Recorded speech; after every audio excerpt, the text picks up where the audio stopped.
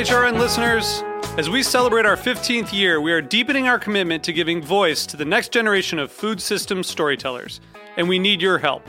Our internship and fellowship programs help activate new possibilities for underrepresented and underestimated young people through experiential journalism, audio engineering, and production training.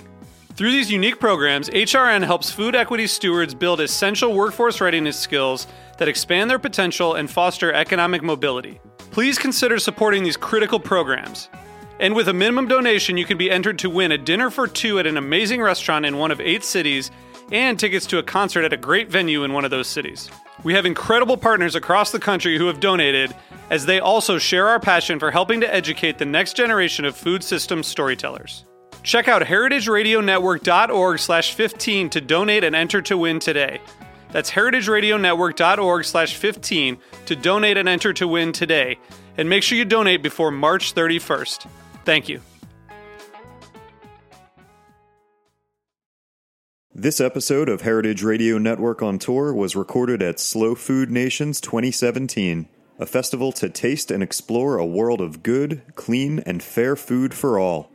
Slow Food Nations took place in Denver over the weekend of July 14th through 16th and included panels, workshops, roundtables, cooking demos, farmers markets, food tastings, and more. Heritage Radio Network's Kat Johnson traveled from Bushwick to the Mile High City to report on this first-of-its-kind international gathering presented by Slow Food USA. Heritage Radio Network on Tour is made possible by the support of the Julia Child Foundation. Welcome back to our coverage of Slow Food Nations 2017 from Denver, Colorado. I'm Kat Johnson for Heritage Radio Network, and I'm here with Julie Shaffer, board member of Slow Food USA and the board liaison to the Network of Governors. Welcome, Julie. Thank you. It's a pleasure to be here. So tell me, let's start from the beginning. How did you first get involved in Slow Food? I heard about Slow Food in early 2000, and I was in Italy. And, when I read about the organization, I did some research, and I thought, wow, this is an organization I could really get behind. And I feel like I'm swimming upstream alone in a stream of fast food, and it was really exciting to know that there's a network of people who feel the same. And I immediately called Patrick Martins, who had just opened Slow Food USA, and said, hi, I just found out about you guys, and I really want to join my local chapter. And Patrick said, so sorry, but there isn't one. However, there's one in Chattanooga, Tennessee, and one in Greenville, South Carolina. But isn't Atlanta, Georgia, a really big city? I said, yes, it is. He said, won't you consider starting a chapter? At that time, we called them Convivium. And I thought about it couple of days, and I said, yeah, I can do this. This is something I'm excited about. And so in late 2000, Slow Food Atlanta was born. What was it like starting your own chapter? It was really exciting. For one thing, there were already several card-carrying members of the organization in Atlanta, but there was no formal chapter.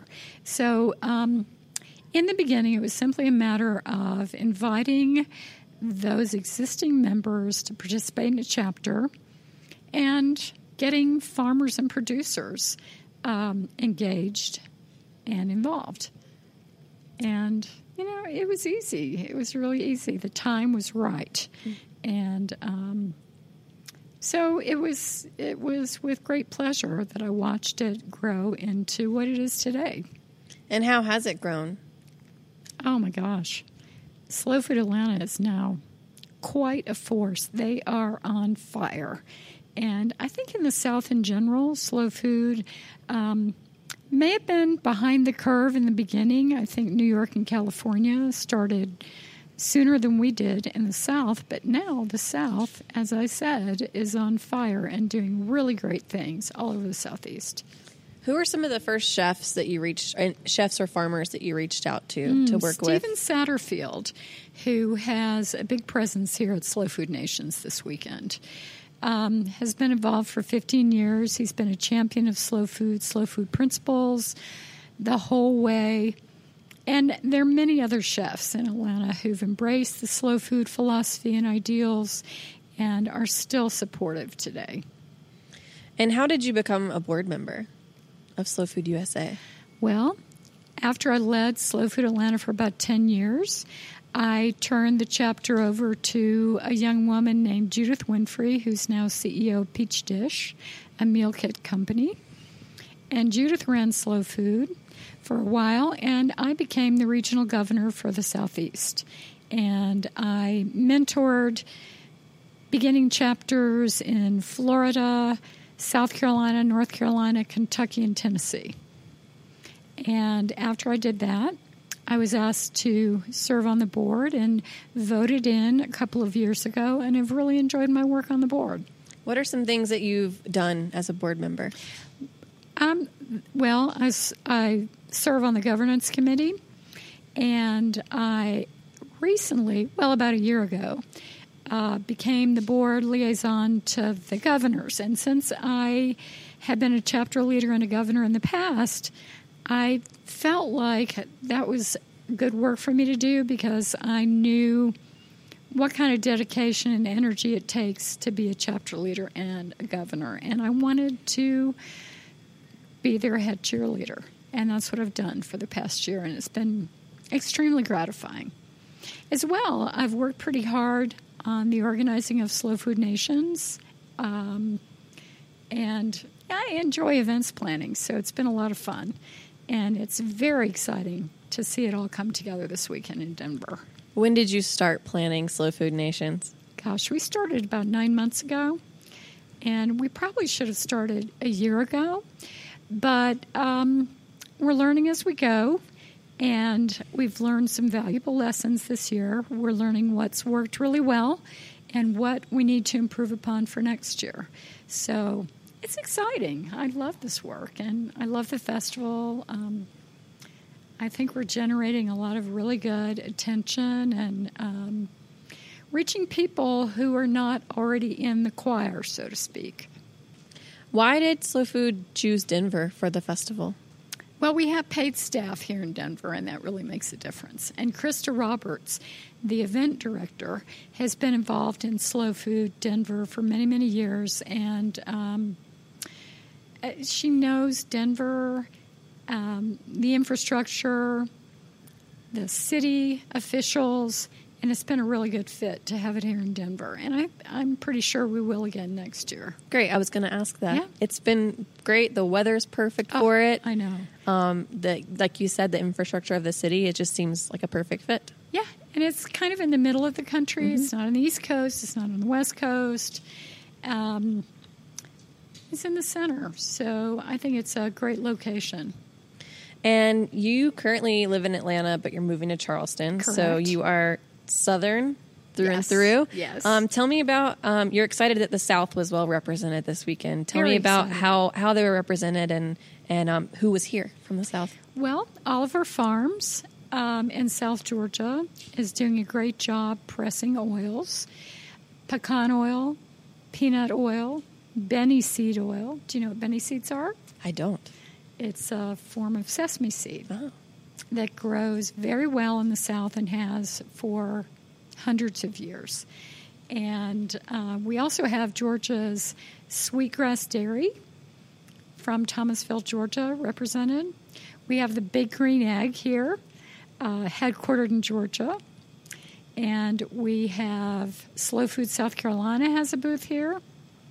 And Gourmet Foods International, also headquartered in Atlanta, has a Denver outpost, and they've provided great infrastructure in the form of refrigerated trucks and transportation for us. And so the Southerners who are involved here have been very helpful. And also Geechee Boy Grits, Bulls Bay Salt Works out of South Carolina. And I'm very proud to see these Southern producers, many of whom are Good Food Award winners. And tell me about the event last night that was hosted that involved a whole hog. Yeah, that was my baby, and it was it was excellent. it really went over swimmingly well. And Dr. Howard Conyers, originally from South Carolina, Chef Kevin Mitchell from Charleston. He's a culinary professor there in Charleston and on the board of Slow Food Charleston. Did an excellent job. Well, Dr. Conyers is an award-winning pitmaster. He's a NASA engineer in his day job, but his hobby is South Carolina whole hog barbecue. And Heritage Foods USA generously donated the Berkshire pig for the event. Gumbo Marketing, Ted Nelson, a personal friend of mine, donated the pit that Howard built from scratch. And I think a lot of the attendees had never tasted Carolina barbecue, and they were thrilled. And Dr. Conyers and Kevin gave a really good talk about the history of whole hog barbecue, how it originated by enslaved persons down in the South. And a great time was had by all. Even before the event started, there were people, Will, as was one of them, just picking at the bones and trying to get all the meat. Oh, me too. So good. Picking at the ribs, and they were delicious. And, the food was amazing. Tupelo Honey provided the sides. They're a southern-based restaurant with a location here in Denver, and they know their southern food, so the sides were delicious as well. The beverages included wine and sweet tea. You have to have sweet tea. You have to have sweet tea at a southern barbecue. Yep. And it was just a stunning event. It was wonderful. It went over really well, and I hope to do it again next year. Great. What are some of the other events, maybe panels or workshops that you were particularly excited about having at the festival?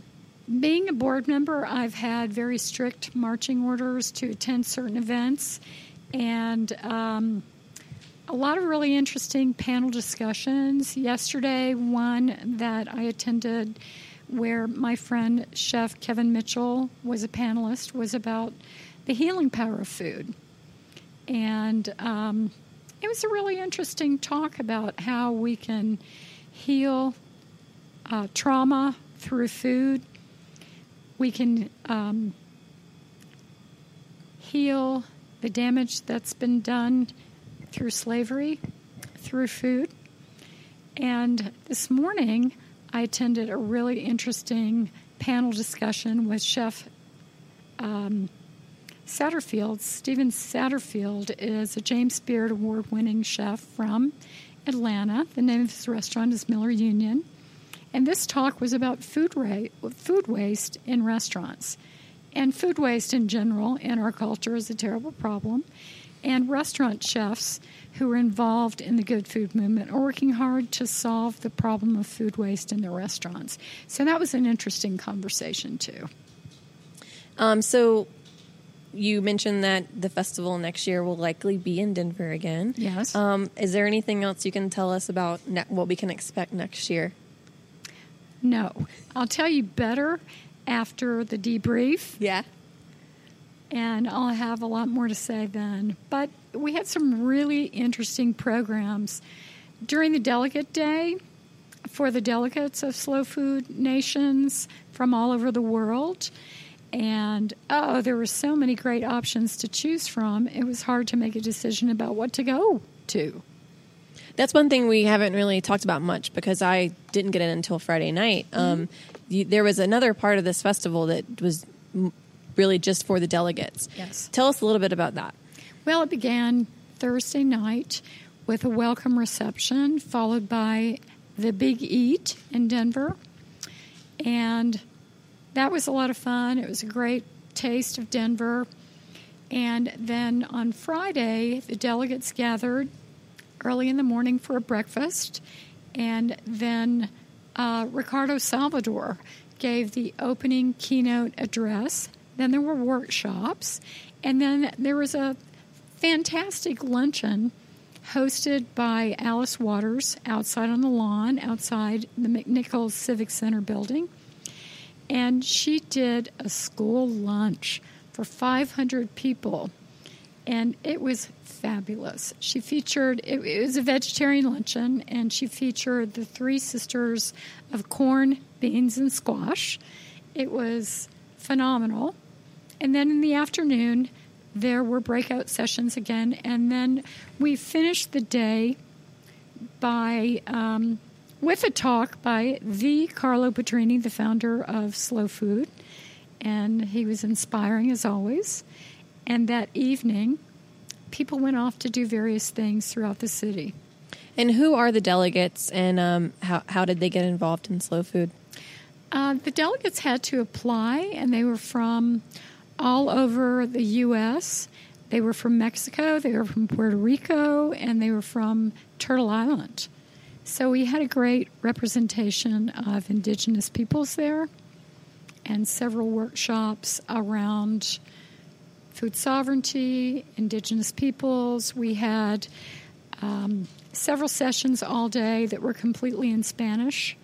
And so it was a wonderful delegate day, just really, really inspiring and exciting. So my last question for you is, how can we stay up to date as, a few months from now when details maybe start coming out about Slow Food Nations for next year? Where can we find Slow Food online? slowfoodnations.org or slowfoodusa.com. All right. Well, Julie, we hope to see you again here next year. Kat, hopefully it's been a sooner, pleasure. but yes, definitely. Hopefully sooner, yeah. Yes. I hope I'll see you in New York soon, Yes. somewhere else. Maybe at the Chefs Collaborative I'll be there. Sustainable Food Summit. Yeah. So will I. Great. I'll see you then. And Okay, that's in great. September. Yes. So thanks for joining us and telling us a little bit more about the background of the festival. My pleasure. Thanks, Kat. Thanks.